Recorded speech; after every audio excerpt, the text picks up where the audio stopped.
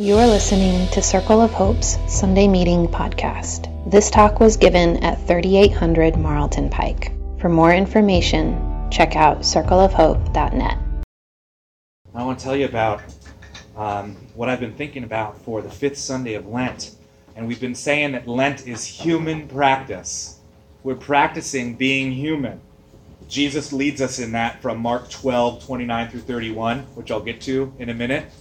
Talking about loving the Lord your God with all your heart, soul, mind, strength, and love your neighbor as yourself. Jesus has given us this kind of map for what it means to be a human being, I think, and we've been reflecting on it.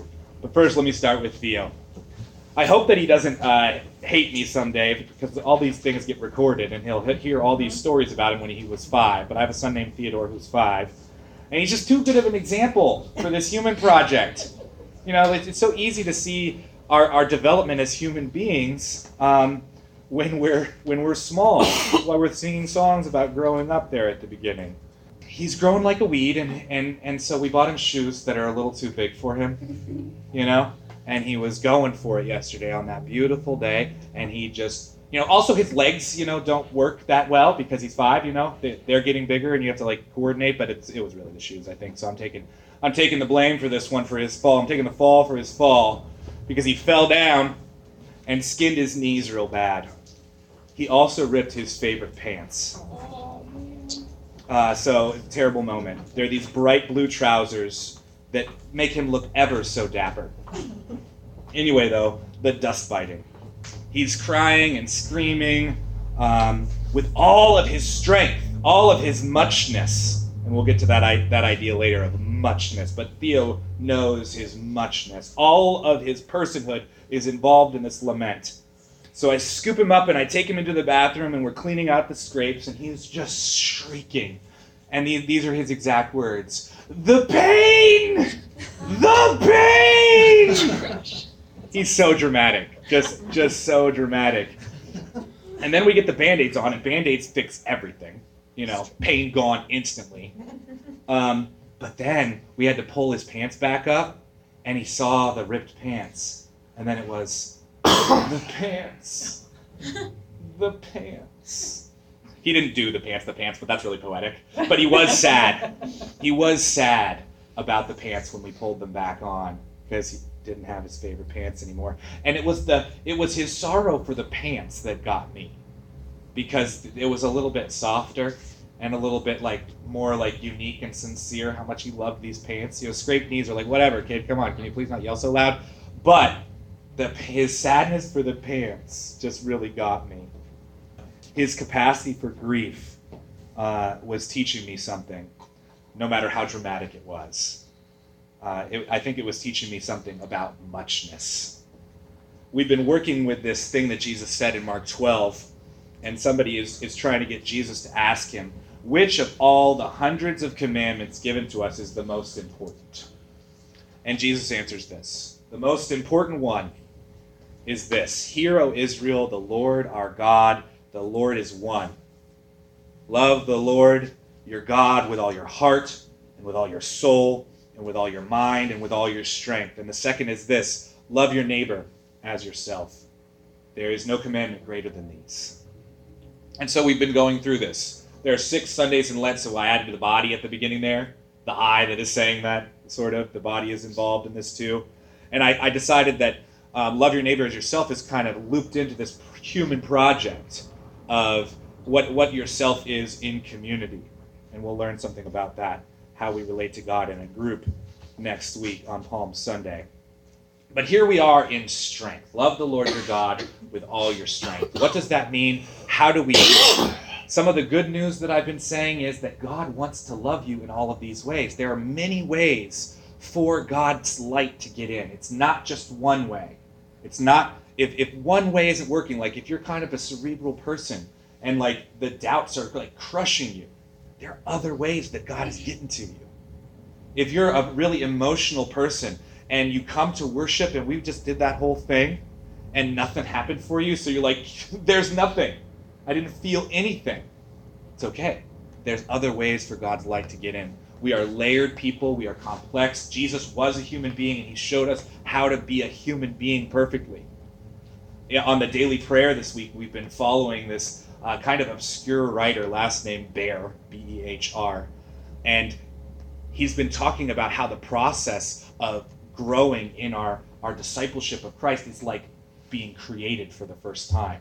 We're not returning to the garden, we're becoming ourselves in the new garden, which is the new creation, and at its center is the tree of life, which is the cross of Jesus Christ. This is good news. We're going somewhere. We're becoming our full selves, and it's on all these different levels. And today, I want to talk about strength, which one of my favorite guys, Rob Bell, exposed me to thinking about strength as muchness. There's this word that is coming from Deuteronomy here. Hebrew, it is me'od. It's kind of like meh and then od, me'od. And the best translation, some people say, would be muchness, which is not a human word, but let's make it one because it's a really good one. Love the Lord your God with all your muchness.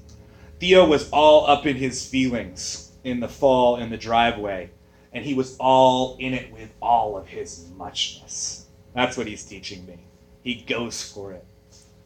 We kind of lose that ability as we grow up, and I think that I was actually helping Theo lose it a little bit when I made him walk down the stairs. I said, I know it hurts, bud, but I know you can do it.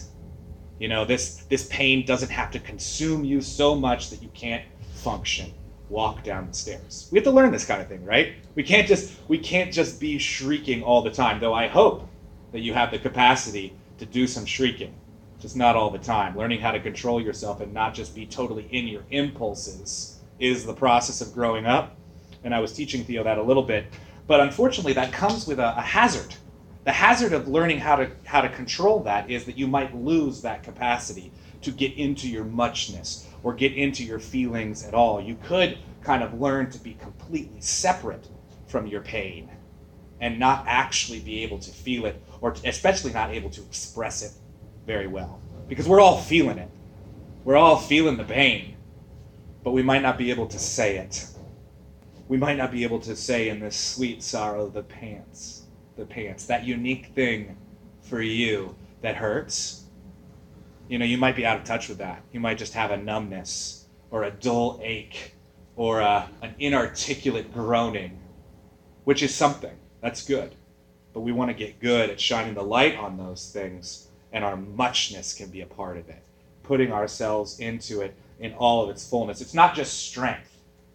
It's not just like you be physically fit for God. I think some people might have thought of that before, and I think that's a pretty flimsy definition or application of what Jesus is saying. I like this muchness much better. Muchness. Everything you've got. All of you. It can't be more than that. It can't be more. Jesus can't be asking for more than all of you, more than what you have. Be content with what you have to give. This is the good news. You don't have to have more. Only your muchness. Not some ideal of much or some ideal of personal power and strength, but just what you have. The giving increases your muchness because you are drawing on resources beyond yourself. Love the Lord your God with all your heart, soul, mind, and muchness, and love your neighbor as yourself. That last part is a proving ground for your muchness. How can you love? How can you pour yourself out with your muchness? Without Jesus, you only have so much muchness, right? You only have as far as you can get on your own, which for some people is a lot. You might have made it through your life so far without a lot of need for Jesus. Do you know people like this that they've just kind of, their life was okay. You know, they hadn't really been through a lot, and they didn't really come up against a need for any more muchness. They had enough to face the challenges that they had faced already. Some people might make it all the way through their life without experiencing any sense of not enough. But the ultimate reality is that you will not have enough when it comes to your death. At death, it's inevitable that you're going to come up against this reality. Oh, there's not enough of me. And I hope to God that y'all experience some not enough before you get to death. Because once you're there, once you're all the way to the end of your life, and I'm imagining that you're going to live a long life and arrive at death in your old age. And if you haven't experienced any need for God yet, and you're only getting there on your deathbed, it's going to be really hard to let the light in. It's going to be really hard to go through that because you will have been so accustomed to not needing anything but your own self. And I've met people on their deathbed like that. I'm going to tell a story later about it, but I remind you, I've been with a lot of people in their death because I was a chaplain for a few years in the hospital. And so, if your muchness was just your you-ness for your whole life, it can be really terrifying. And there's another way. Love the Lord your God with all your strength, all your muchness is an invitation to reach your not enoughness every day and to give all that you've been given and nothing more. We need to be in touch with our sense of emptiness. That's what Lent is for. That emptiness is not necessarily trustworthy. That sense of emptiness. We do have like a basic need, but our sense of that need is often much stronger than the reality. When we live in not enough, when our story is there's not enough, I'm not enough, I don't have enough love to give. Jesus, shut your mouth. Don't tell me to love anybody. I could barely love myself. That story is powerful. But Jesus is calling us back into the source, into the flow of love, into God, in God's self. There is more, and we want to be in touch with that. And I think that requires curiosity about how we really work, about how our emptiness or our not enoughness, what is our actual muchness? Do we have a muchness gauge? Here's another story that I think would be a better one to tell than there's not enough. I have connection to infinite love. Jesus is the source, and I have received from him. It may feel like just a little bit sometimes, but that's all he asks me to give. All of my muchness is all I have, nothing more. So I can give what I have been given. We can repent from other stories than this one. We can say, no, this, in some other words that could be your own, but essentially this is the story that gets us into a safe enough place to examine, am I empty or not? Have I given my muchness today in this love project, or am I hoarding it? Or am I out of touch with what's really in me? Do I have any little more to pour out? Because a lot of times we walk through our lives just feeling like there's nothing in the tank, right? We're kind of perpetually on empty. But even when we get to empty, there might be a little bit more, and that's all it takes to change the world. That's all Jesus is asking for. I have a friend whose dad, every time he buys a car, and he's bought a lot of cars because he's a dad, and dads have some experience, and you listen to them about cars and stuff.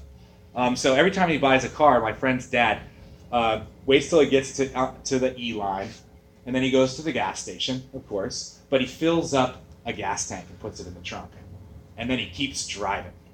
He notes the odometer reading for that trip to see when did the E light come on, and then he keeps driving, and he actually runs out of gas.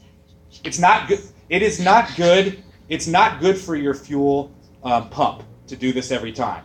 Nicole's shaking her head. I know. It's illegal to carry gas in your trunk, but other than that, it's a great idea. I don't care. I have no concern for the law. Yeah. You do it once. You do it once to figure out how far can you go when you're on empty. To have a sense of that. And I like this practice. I've never done it, but it's a great metaphor for when you're feeling like you're empty because there's more in the tank. I have a Prius, which I love because it's a very high mileage efficiency car. And so when my car gets to E and I'm driving people around, we're like, yo, we need to stop. And I'm like, no, I've got at least 40, actually probably 80 miles that we can go because there's 2 gallons in that tank, if we really needed to. And that feels good. It's about just tilting just a little further. There might be a little bit more that you can give. You don't have to give the world. You don't have to have a whole gallon of extra gas in in your car. You just have to get a little bit further, one foot in front of the other, like Yvonne was saying. Maybe you could go one more step. Something within you wants to like step backwards from a situation or from an opportunity to love. And maybe you just step one step closer. You just get a little bit closer to that person. Something in you wants to stay silent and just let it happen. Let something happen. But maybe you just have one word. Just one word. And that word could change things. We don't know. We're not in charge of this. Just a slight little tilt. You know, when you could check out, but you decide to just stay checked in. Not peace out, not leave the situation, not clam up, not shut down. Just, I'm going to stay here in this uncomfortable moment, in this tension. I'm not going to say I don't have enough to do this. I'm just going to not turn off. That's a little bit more. That's one more step. You know, when you might say something snarky and kind of just cut the legs out of anything serious that could be happening, but you just decide to let that thought go by, then you just don't say anything. That could be a lot. That could be some muchness. How much do I have to give? I cannot say that thing that my impulses tell me to say. That's just a little bit more. It might not be that much that you have to give. Fine. Give what you have to give. Don't let the story about how much you have stop you from giving what you actually have. This is what Jesus is inviting us into. But everyone is different. Just like every car is different. That's why my friend's dad, every time he bought a car, had to go figure it out. Knowing how much we have it's not an exact science. And that's why we need a Lent, to have a time to pay attention. What's actually going on inside my life? What's going on inside my heart? What is my muchness shaped like? You know, when something's not working right on the inside, even the dashboard says we have gas, the car won't start. You know, sometimes it's not even, sometimes the indicators are even all off. You know, like when it says that you're on half a tank and there's nothing there. Like you could experience, I'm going metaphorically here. You know, like you could be saying like, everything, my life, I should not feel the way that I feel. I should have more muchness. My life works in all these different ways and all the bells and whistles are functioning normally. The dashboard says this car can go, but I ain't going anywhere. You know, that needs to be paid attention to as well. It can't just be some external thing like the driver's manual, the car manual telling you what you're supposed to do. No, get into the real, get into the now, get into what darkness you're in, get a lay of the land and let some light in on that. When I lived in Mexico City, I had a car like that. I didn't own it, but the family had a car that it was a Dodge Shadow, which second to the Volkswagen Bug is the most popular car in Mexico City, and we had one. And this Dodge Shadow, every time it got below half a tank, it would not start. Okay, and it was an old Dodge Shadow, and that was just how it was. And we lived up on the top of a hill called the Ajusco. It's really a mountain. And they had just built roads just like straight up the hill. So they were super steep. Like when you were walking up the street, you really needed to like kind of zigzag to get up. It was like you were a mountaineer on the street. So it's not that big a deal if we don't have any gas because we could just coast down the hill to the gas station. You know, probably a couple miles down the hill was the gas station. And so getting down the hill wasn't that bad, except for Los Topes. In Mexico City, there is not as much regulation. And so there are homemade speed bumps on almost every block. And they are often so high because they weren't made by any city engineer. They were just made by someone who said, don't kill my kids on this street, I'm putting in a speed bump.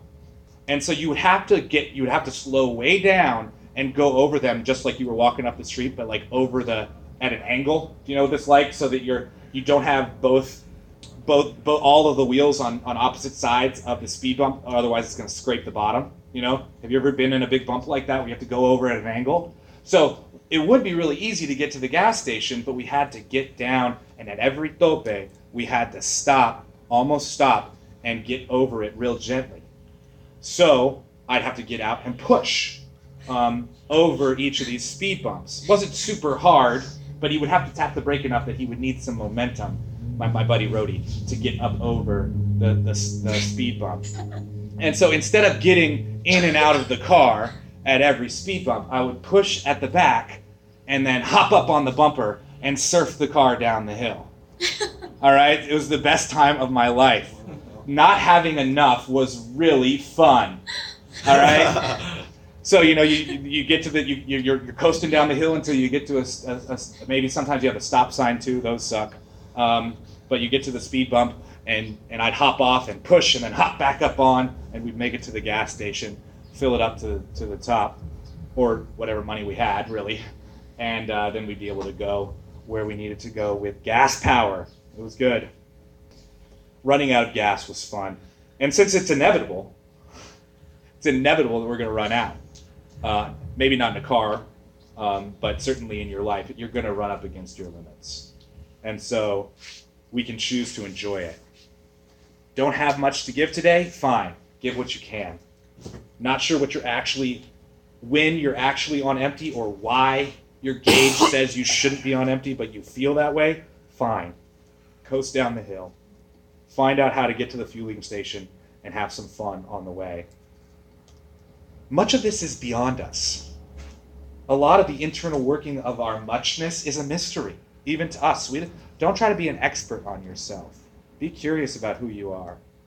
There in the dark, that mystery, something's growing and we don't totally understand it. So we pay attention. I'm actually glad I'm not a mechanic like Jimmy, because this metaphor really works for me, because I could just take apart the whole car and figure out why the heck the gas, come on, just fix the car. I don't have that. Instead, I have to go for the ride, and figure out how to make it work even though it's not working as it should. So it works better as a metaphor. Jimmy could probably get the Dodge Shadow to run, but I'm stretching the metaphor here too far. So let me tell you one more story, and then I'll be close to finished. About it being beyond us. This is beyond us. It's beyond us on the inside, but it's also beyond us on the outside. That one word that you have, that little bit of something that you have to give to the world, that tiny drop of love that's still in there that you manage to just tilt out, it actually gets going, and it's so much bigger than what we often think. Again, I said I was a chaplain at Jefferson Hospital, so I was with people in difficult situations where they were really in need of some of my muchness. They were at their empty, and I was a source of fuel for them in a situation where they were really sick, or they were losing a loved one, or all kinds of grief that is associated with being in the hospital. And one day I was on my rounds, which is just kind of walking around being friendly. That was mostly my job, trying to love people as I walked around, and then the nurses would call me for the really difficult situations, but they knew I was there. Oh, let me call Ben. He's needed in this situation. And I was walking around, I was in the ICU, and this family comes around the corner, and they're like, Ben! Hey! And I'm just like, hey! I have no idea who you are. And they come up and they hug me, and they say, oh, you were such a blessing to us. It had been a few months since their mother had died in that ICU. And they were coming back. They had brought gifts for the ICU nurses. And I was there. But I didn't even remember these people. And that's really weird. I usually remember people like that. And that's kind of part of the trade, is to have this connection. But I faked it, and I walked away just mesmerized at this kind of power that I had that I was totally unaware of. My muchness was so much more than I had thought. I had some interaction with these people that was memorable enough for them to bear hug me in the hallway, but I couldn't remember them. It's bigger. Our muchness goes further. Do you have a story like that? We're not in charge of the impact that we have. So our little bit of muchness could be just enough for somebody. I hope you start looking for stories like that if you can't think of one right now, where what you had to give was more than you thought it was. This is a balance, though, like everything. Sometimes it feels really good to go as far as you can, to really just run out of gas. This is a practice you could do.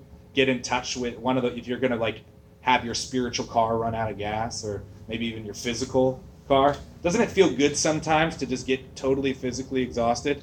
I mean, if you do it every day, probably not. But to like know that, oh, these are what these muscles are for, you know? Oh, those are muscles right there on like the side of my butt. You know, like there are muscles there.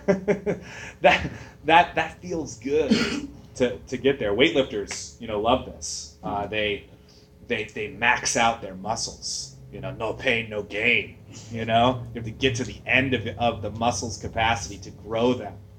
And they actually have like, have you heard of like a runner's high, Bob? Have you ever had a runner's high? Big runner. You know, you kind of, your body just, you get beyond your body, and it's this kind of ethereal experience. I think it has something to do with endorphins and dopamine in your body responding to the pain that your body is feeling. Like you pushed your body so far that your body is like flooding you with these good feeling chemicals so that you don't, you know, lose it and just pass out. But that feels good. And so I think we can get there spiritually too. That when we're in this kind of empty zone, which I think we are often, it might be being human, is that you're kind of close to empty all the time, trying to be filled up. When we do that, we can get comfortable there. You know, it doesn't have to be terrifying if you get to the end of yourself and you find that there's a little bit more, or you find that there's a lot more in Christ to fill you up. It's not a dangerous place to be, and you can experience that kind of end of yourself in a safe way. But until you get through that, it's terrifying, and you never want to do it, and you spend most of your life avoiding it. But to go to that place with Jesus in safety, and to get through it, you can then become something else. You become a different person, a new sort of human. Maybe that's one step into the new humanity that Jesus is offering us, is when we can get through that threat into the life of abundance that Jesus is offering us. I gotta tell this story. I don't have time, but I gotta tell this great story. One more story from Rob Bell. He was telling about this psychologist, Ellen Langer. Here she is. She's from Harvard, and she's a psychologist, and she did this experiment where she gathered a bunch of hotel workers, like hotel maids, women who work in the hotel industry, and she asked them, how many of you get exercise on a regular basis?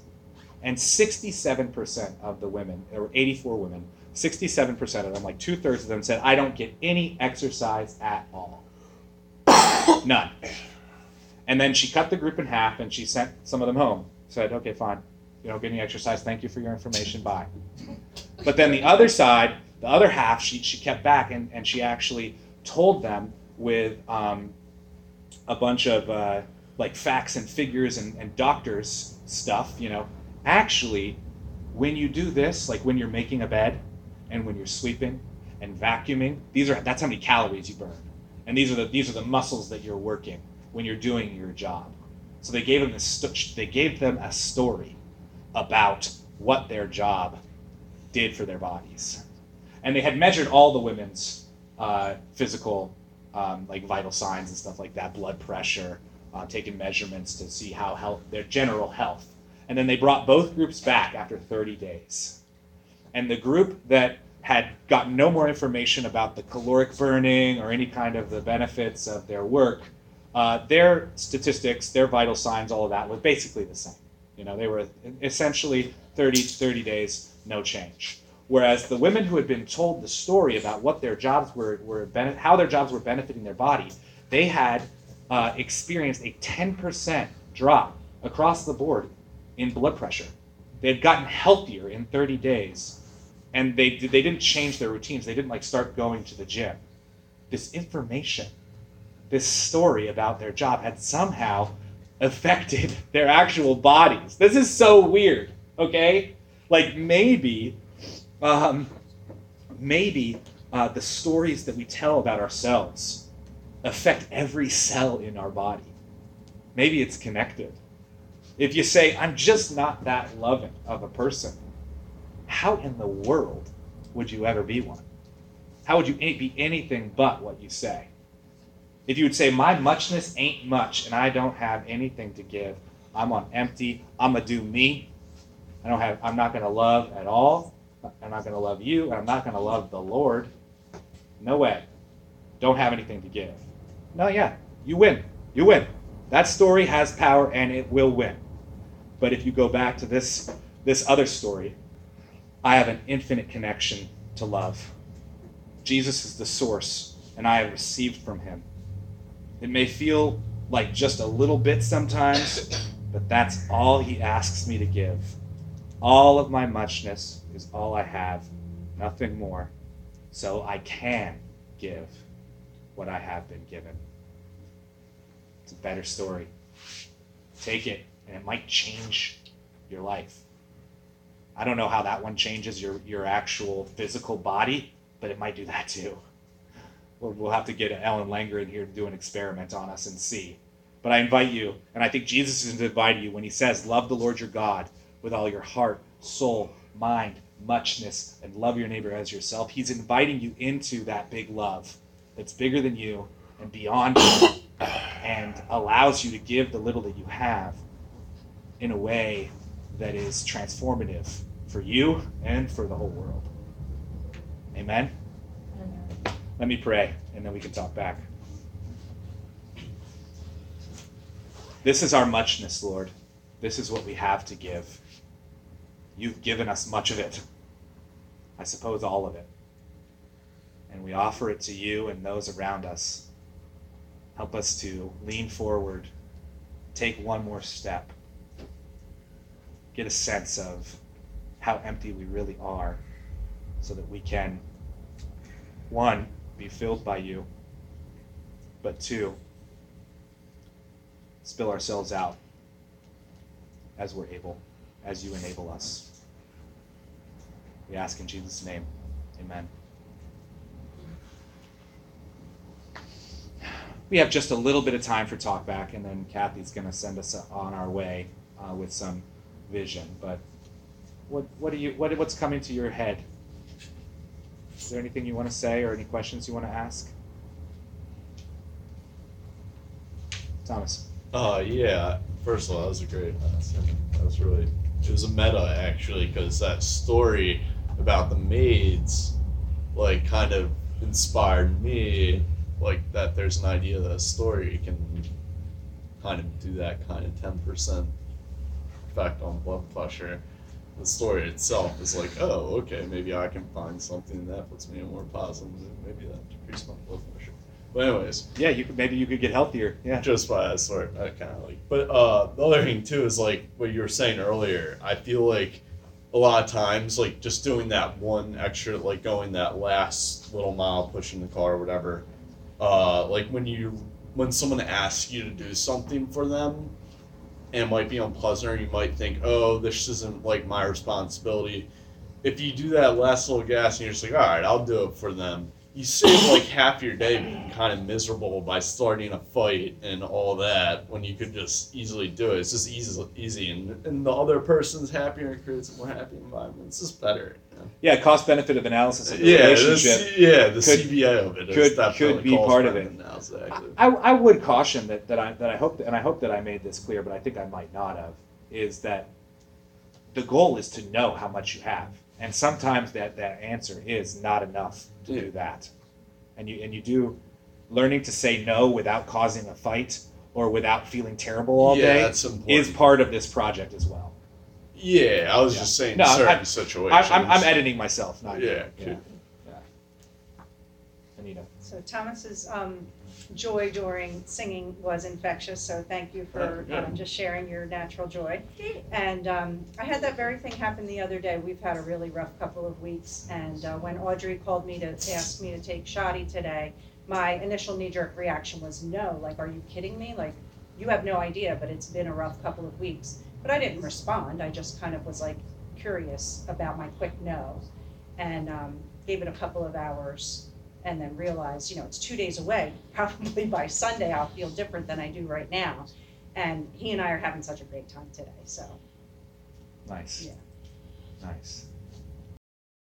Thanks for listening to Circle of Hope's Sunday Meeting Podcast.